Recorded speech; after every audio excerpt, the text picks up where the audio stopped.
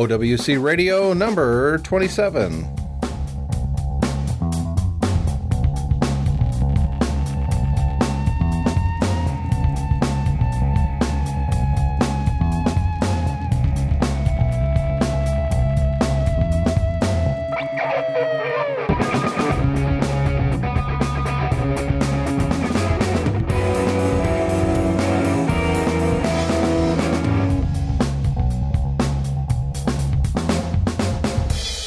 Hey everyone, Tim Robertson, host of OWC Radio, the official podcast for Other World Computing, found online at www.macsales.com.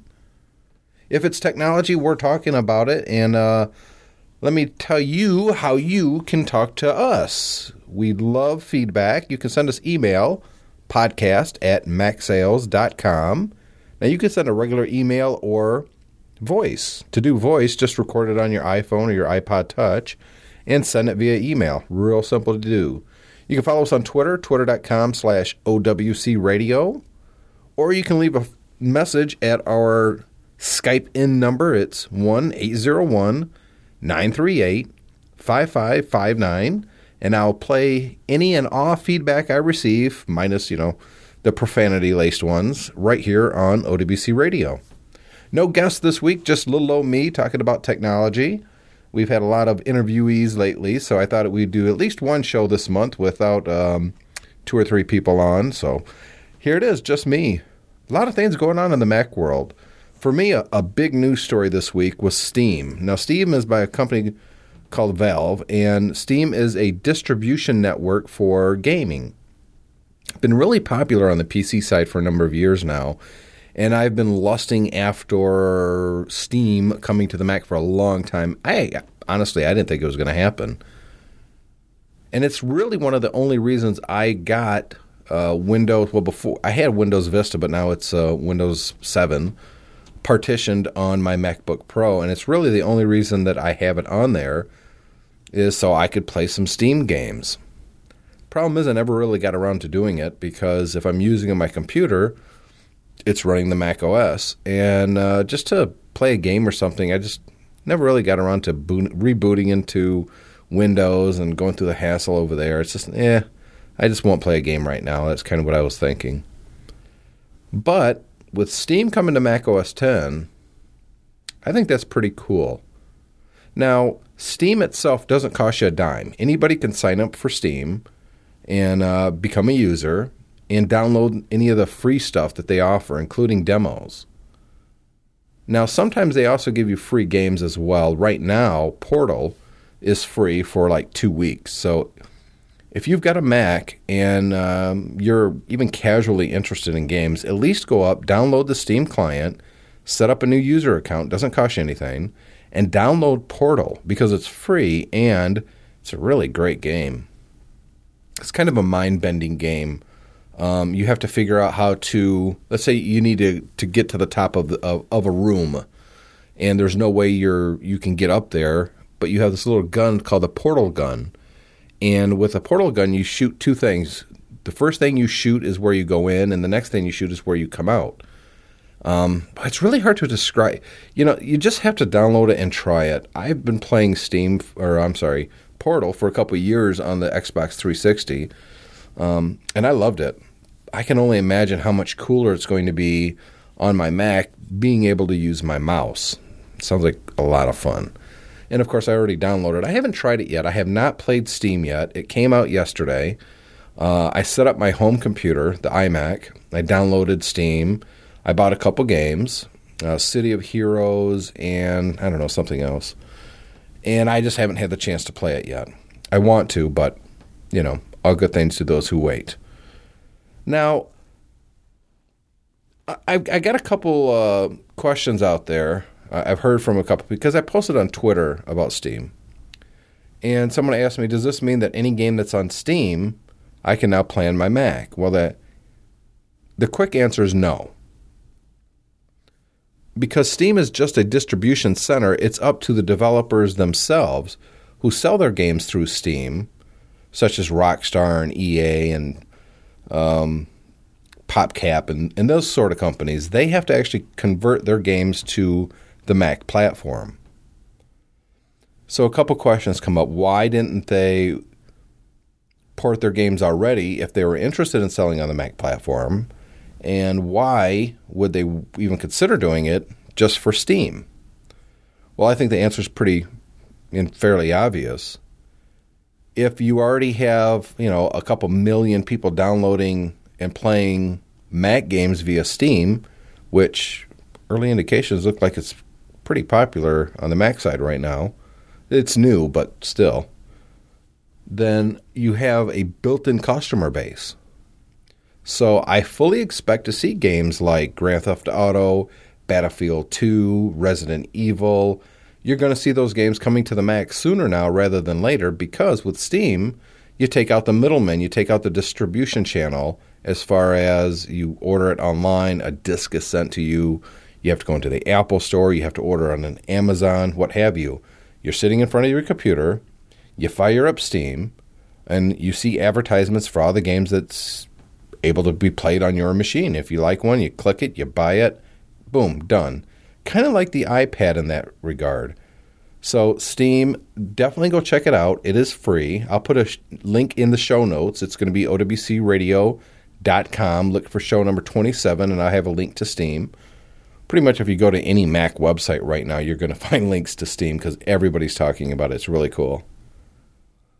Next story I want to talk about a little bit. Apple is issuing invitations for Mobile Me Mail Beta. I found this story up on the unofficial Apple weblog. Very interesting. Mobile Me Mail Beta. Or Beta. Or Beta. I always say Beta. I've heard people pronounce it different ways, so. Now, this is the online version of Mail. This isn't the client. This is online. And it looks like, from all the different things that they're doing, it looks kind of like they're duplicating the Mail functionality and look and feel from the iPad over to the web-based Mobile Me. And I think that's very interesting because as an iPad user myself, I really like the Mail client. It's still not as good as the desktop client because you just can't do multiple things at once. You can't make multiple selections and drag stuff around. But it's still the best mobile mail platform that I've used. Mail application, if you will. It's much better than the one on the iPhone, by far. The one on the iPhone, at least with the current version of the iPhone OS, is just terrible. I use it when I need to just to see if someone's emailed me something that I'm waiting for or what have you. But otherwise, I avoid it because it just doesn't work very well. Very cumbersome. Can't follow threads. Can't see a whole lot of messages at once. I can't move stuff all easily and all at once. I just don't like it. And plus, I have multiple accounts, so I have to look at one account and then back out of that one and go to another account and see what's in there. It's just a big pain. I don't like it. And you still have to do that on the iPad as well. It's just a lot cleaner, a lot easier. So here's some of the features that are included with the Mobile Me Beta. The ability to have both widescreen and compact views, which to me means an iPhone-esque view and an iPad-esque view, if you will. Rules to help keep mail organized on any device you use Mobile Me. So that's kind of interesting. If I create some subfolders, say, in my inbox, and I move, let's say, I'll give you a prime example. I want to keep all the feedback that I get on the podcast in one separate folder so it's easily found for me. Well, I can do that with Mobile Me on the website, with the beta anyways, and then that information is synced to all the different devices that I'm using Mobile Me on, such as my iPhone or my iPad. So I like that. That's pretty cool. Single-click archiving of email. Surprised it doesn't already have that. Formatting toolbar, including the ability to shorten URLs. I kind of like that. As long as the shortened URLs are there forever. It's not, this shortened URL expires after 6 months. Improved performance for Mobile Me through me.com. Thank goodness, because the performance on Mobile Me is just terrible, I think. And SSL security no matter where you access your Mobile Me mail from. Works best in Safari 4 or Firefox 3.6 or later. So something to keep in mind, I use Apple's mail program myself on the Mac. I do have a Mobile Me account. I had let my my Mobile Me account expire about a year and a half ago. And when I ordered my iPad, it was a special offer from Apple.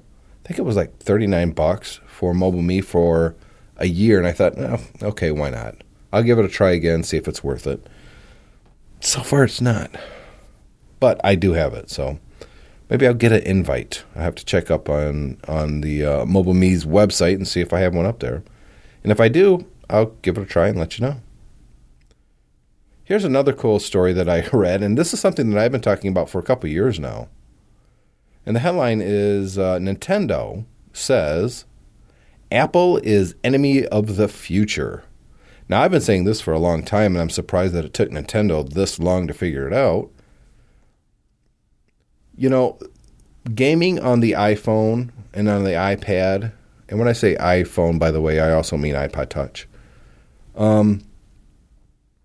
It's really, really good. And it's only getting bigger and bigger and bigger. There's already more games that you can buy on your iPhone right now than Nintendo has for their DS. Now, there's a couple reasons for that. The biggest is when you sell a game for the DS, you literally have to sell a game at Target or GameStop or Walmart or wherever, Amazon, and it's on a disc, and you have to literally buy that disc. Of course, we know that that's not the case with the Apple iPads, I guess I'll just say iDevices. It makes more sense to me. For the iDevices. We don't need a physical copy anymore, do we? I mean, really, if I download a game from the App Store and I play it and I enjoy it, and after a couple of weeks I'm kind of bored with it, so I delete it off my home screen. And a couple of days later I think, well, you know what? I really kind of want to play that game again now. Well, I can just download it again. It's not going to cost me anything extra. So I don't have to permanently store it on my iPad or my iPhone. It's still on my iTunes. Unless you actually go into iTunes and delete it from there, you can always just resync it, no problem. And even if you do delete it from your iTunes library, you can download it again. That's not a problem. So I think that Nintendo finally coming to the conclusion that this is a big threat to them, I guess I'd have to say, duh. They've been a big threat for a while. You're only just now realizing that. Now, Nintendo's always been concentrating, at least for the last 5 or 6 years, on Microsoft and Sony. Well, both Sony and Microsoft they all have gaming platforms. They all have home consoles that you plug into your TV. The Xbox 360 and the Sony PS3 are at least 5 to 7 years ahead technology-wise than the Wii. The Wii really is basically a PS2, graphics and horsepower. It really is 11-year-old technology married to the little wand thing. Here's another thing. I read a report recently that said more people own a Wii, and of those people who own a Wii, most people don't play the Wii. In other words, people bought it thinking they were going to play it a lot, and it's just gathering dust. Whereas the Xbox 360 and the Sony PS3 get a lot more use in the households that have all the machines. So that tells me that if people buy a PS3 or a 360, they actually play games on it. If they buy a Wii, they don't. Interesting. Do you have a Wii? Do you play it a lot? If you have multiple consoles in your house, which ones do you play the most? Now, as an avid video game player myself, I could tell you that I play the Xbox 360 and the Sony PlayStation 3 much more often than the Wii. In fact, I can't tell you the last time I turned on my Wii. It feels like antiquated. I don't want to sit there and waving my arms around like an idiot to play a video game half the time. Now, sometimes it's fun. I like the bowling. And we've picked up all the big popular games for it, including the exercise board thing, but nobody ever seems to play it. When it comes time to, hey, let's play a video game, it's the 360 or the PS3 that we're playing. However, we do have a DS, and my youngest daughter, I should say, the 6.5-year-old, almost 7 now, she is just completely hooked on Nintendogs on the Nintendo DS. But now this is a game that I bought for my older daughters probably 6 years ago. But she just recently discovered it and is really enjoying it. But other than that, nobody in my house plays the DS. If someone's going to play a handheld game, it's almost always going to be on one of the iPhones, either my wife's or mine, or on the iPad. It just makes more sense.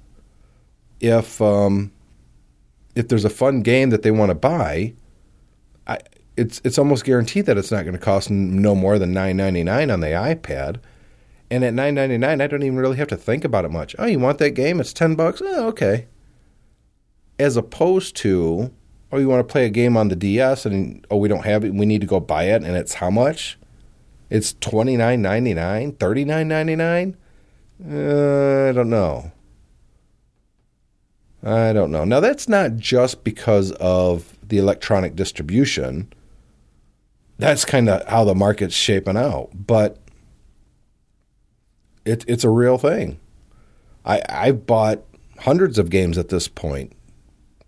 I want to say I've downloaded hundreds of games at this point for my iPhone and my iPad, because not all of them were paid-for games. I get a lot of the light games to try out before I buy. Even if the regular price is $2.99 and a free light version, I will still usually try the light version for free to see if I like it before I commit to spending, $3 for a game.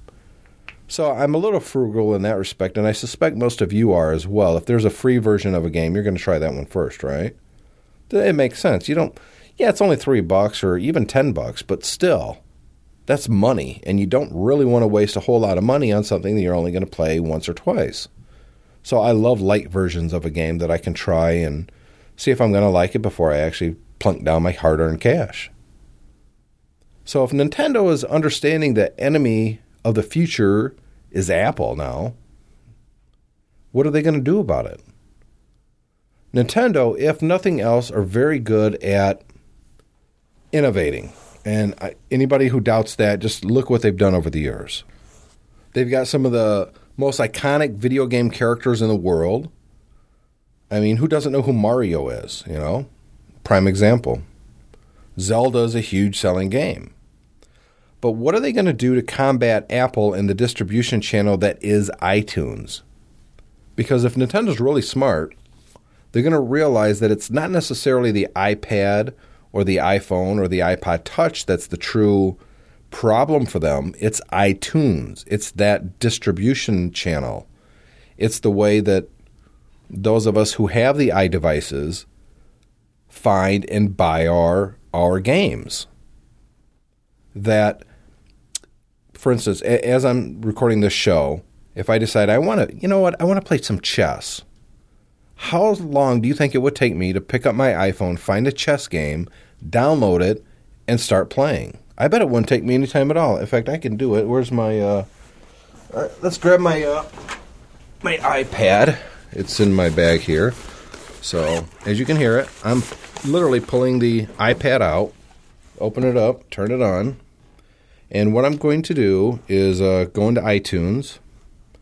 Well, technically I'm going to go into the App Store, but that is iTunes. And it's loading. I'm going to go to my search screen here. Where is search? I'm in the wrong part here. I'm in updates, and I don't want to update anything. So I'm going to go into the search function. I'm going to type in chess, search.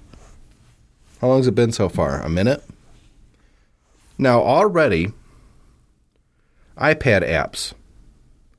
I see T-Chess Lite for 99 cents, Shredder Chess for iPad, $7.99, Chinese Chess Master HD for $3.99, T-Chess Pro for $7.99, Chess for iPad, 99 cents, and Game Table, 99 cents.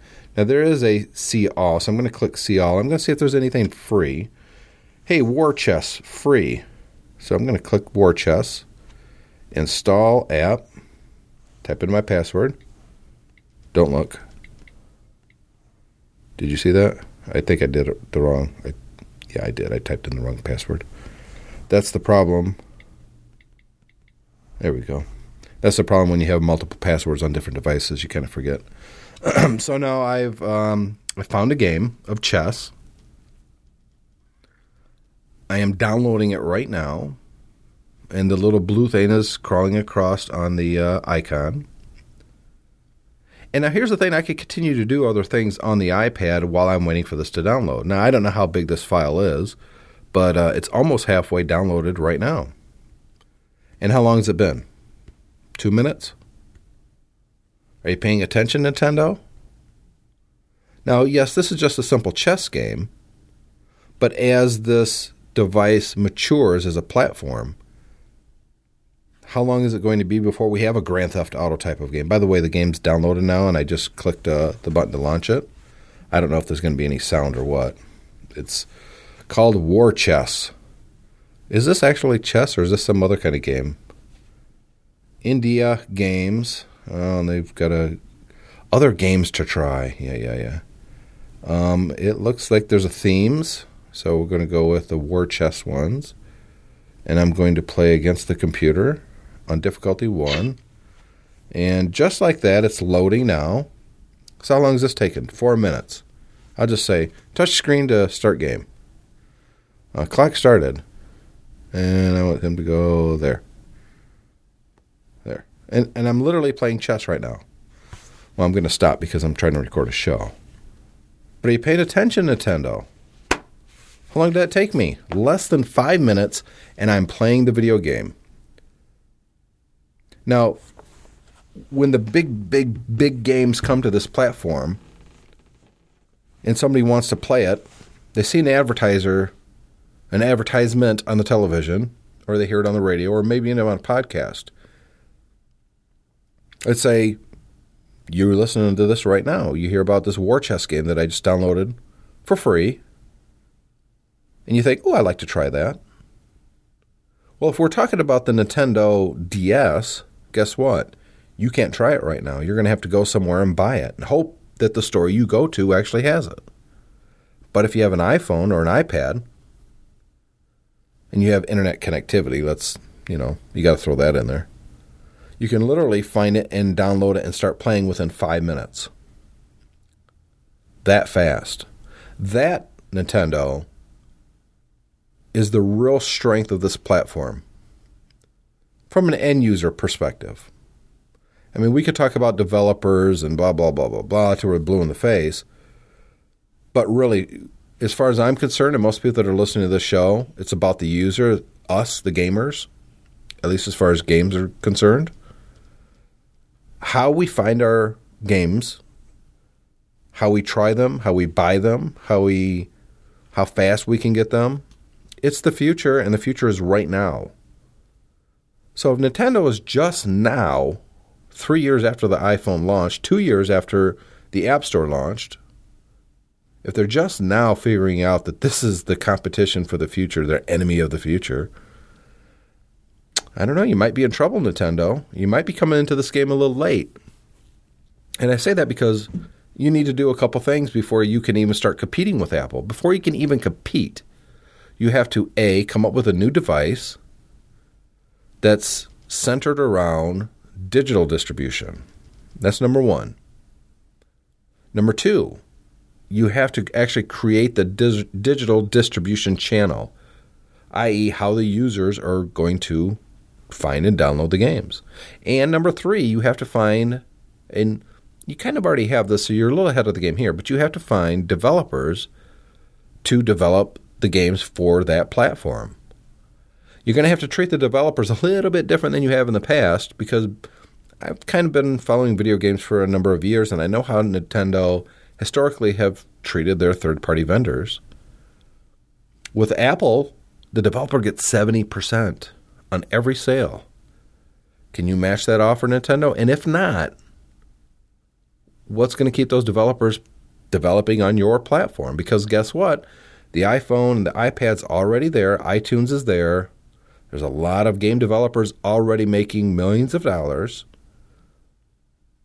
They already have the users there, the gamers, and it's a popular device.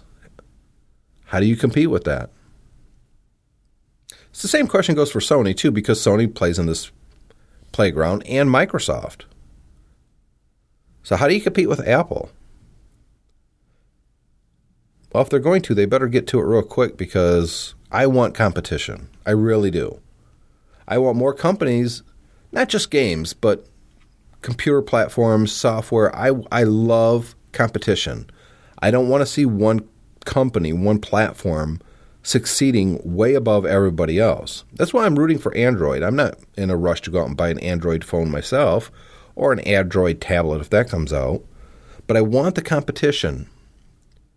And I want it for a very selfish reason. I want it because the better the competition, the better Apple does. The better Apple does, the better the competition. And as users, we're the ones that benefit from that. We get better devices, better software. Usually we'll get cheaper software as well. But the point is, in the end, it's about us, the user, and we get a lot of benefit for that. This is OWC Radio. This is episode number 27. Once again, let me tell you how to reach us. It's podcast@macsales.com or dial our phone number 1-801-938-5559. That's just for comments for this show. If you're trying to order something, that's not the number you call. Nintendo, the enemy of the future is Apple. I like that. Another story that I ran across, Chris Breen over at Macworld wrote an article, Why I Left Facebook. Not me, I mean him, why he left Facebook. And now I'm friends with Chris on Facebook, so I was following his posts there, which are mostly just kicked over from his Twitter account. And he was really not happy with the privacy issues that Facebook is employing, or lack thereof, and more so their cavalier attitude about critics of their privacy policy. And I clipped this out of his account, or his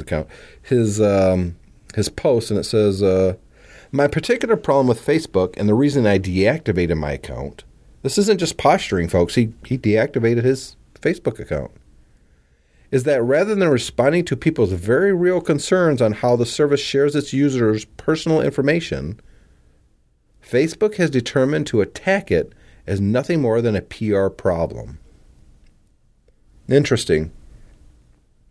I completely sympathize with Chris's point of view. I'm personally not that overly concerned with online privacy because I'm kind of a sophisticated user myself. Not to pat myself on the back, but I've been doing this for a while. I don't share information that I don't want to get out there on Facebook or Twitter or anywhere else because I've been in the public eye for 15 years online as both a writer, a publisher, a podcaster for going on 6 years now. I understand who's out there. I understand who's gathering my information. And it's not just about advertising. It could be job prospects. It could be crazy ex-girlfriends, or you never know. There's a lot of people out there that we know that could find information out on us out there on the internet that could be damaging. So I generally don't put anything out there that I don't want other people to know. I'm not going to put my social security number or my credit card number or my credit report. And, I'm not going to put that stuff online that anybody can get to. By the same token, I do understand that when I sign up for a place like Facebook, that it really is, the onus is on me to make sure that if I have a problem with privacy, I really need to get in there and micromanage my account. Now, yes, Facebook should make it much easier to do that. And I think they're asleep at the wheel there. And I think they are going to lose more than just Chris here when it comes to privacy concerns. But I'm more of a sophisticated user, so I'm not really worried about it. But think about the people in your family that's not as sophisticated as you are on the computer. That one aunt that you have who's on Facebook and likes to send stuff out there all the time. You're somebody else that you work with that they're really not all that computer or tech savvy, and they're on Facebook posting stuff all the time. It's a very real concern. And because of the popularity of Facebook, they're kind of under the microscope here. By the same token, you have to remember that everything on the internet basically lives forever. Once it's out there, it's out there. You're not going to get it back. So be aware of the privacy concerns. Do a little bit of research before you start posting willy-nilly on any site, not just Facebook. Now, Facebook is popular right now, but I've got news for them. Well, actually, I've got 2 words for them. Well, 2 names. GeoCities and MySpace. So how popular are you right now, Facebook? Well, pretty popular.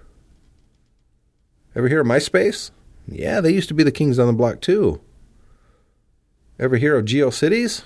No?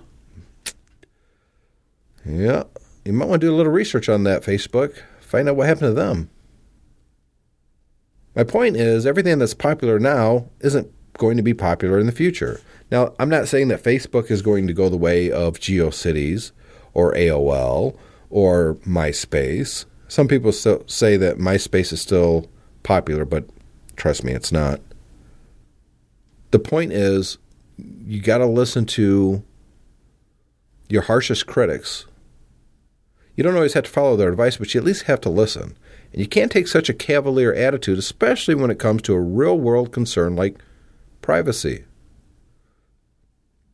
And if you don't, you risk becoming the next MySpace or the next GeoCities or the next AOL or CompuServe, or to keep it in the Apple universe, eWorld. Just something to think about.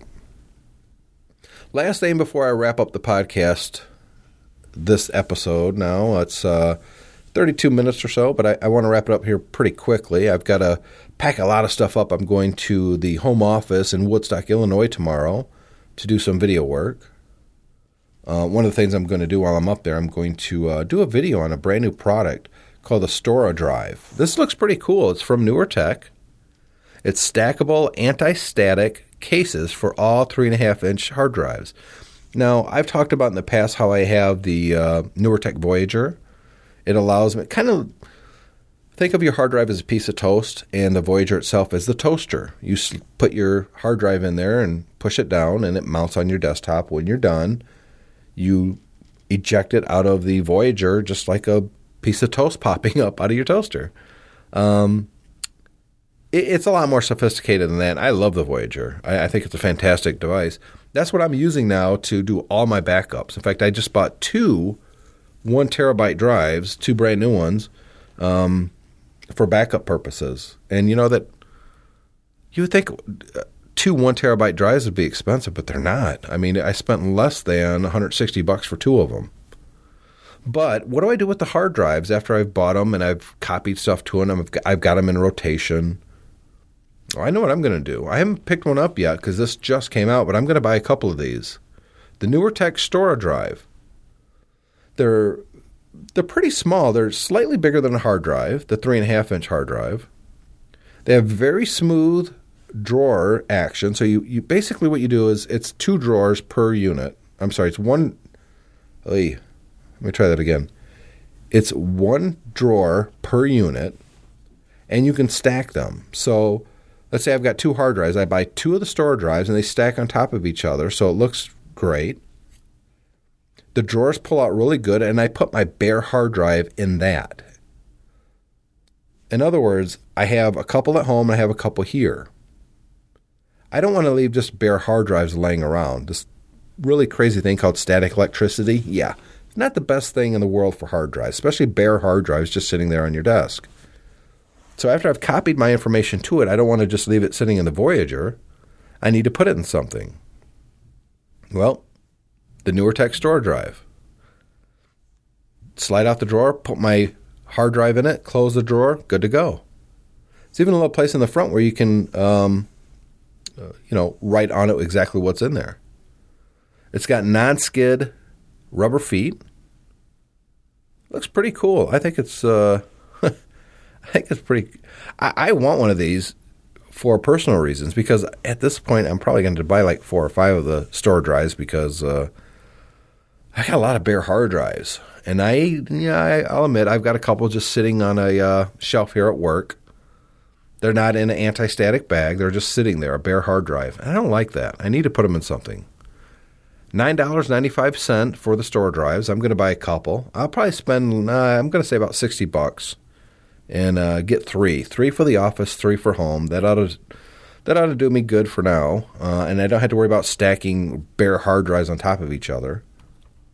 I think it's pretty cool. I can't wait to check it out. I'm going to do a video, an OWC TV episode of it tomorrow, which should be up sometime next week. I'm looking forward to checking it out. And make sure you watch the video. That's the first time I'm going to discover it as well. So watch the video. You get to see me discovering it for the first time. You decide if you want to buy one. If so, $9.95 at macsales.com. Okay, like I was going to say, the last thing I want to talk about before we wrap up the show.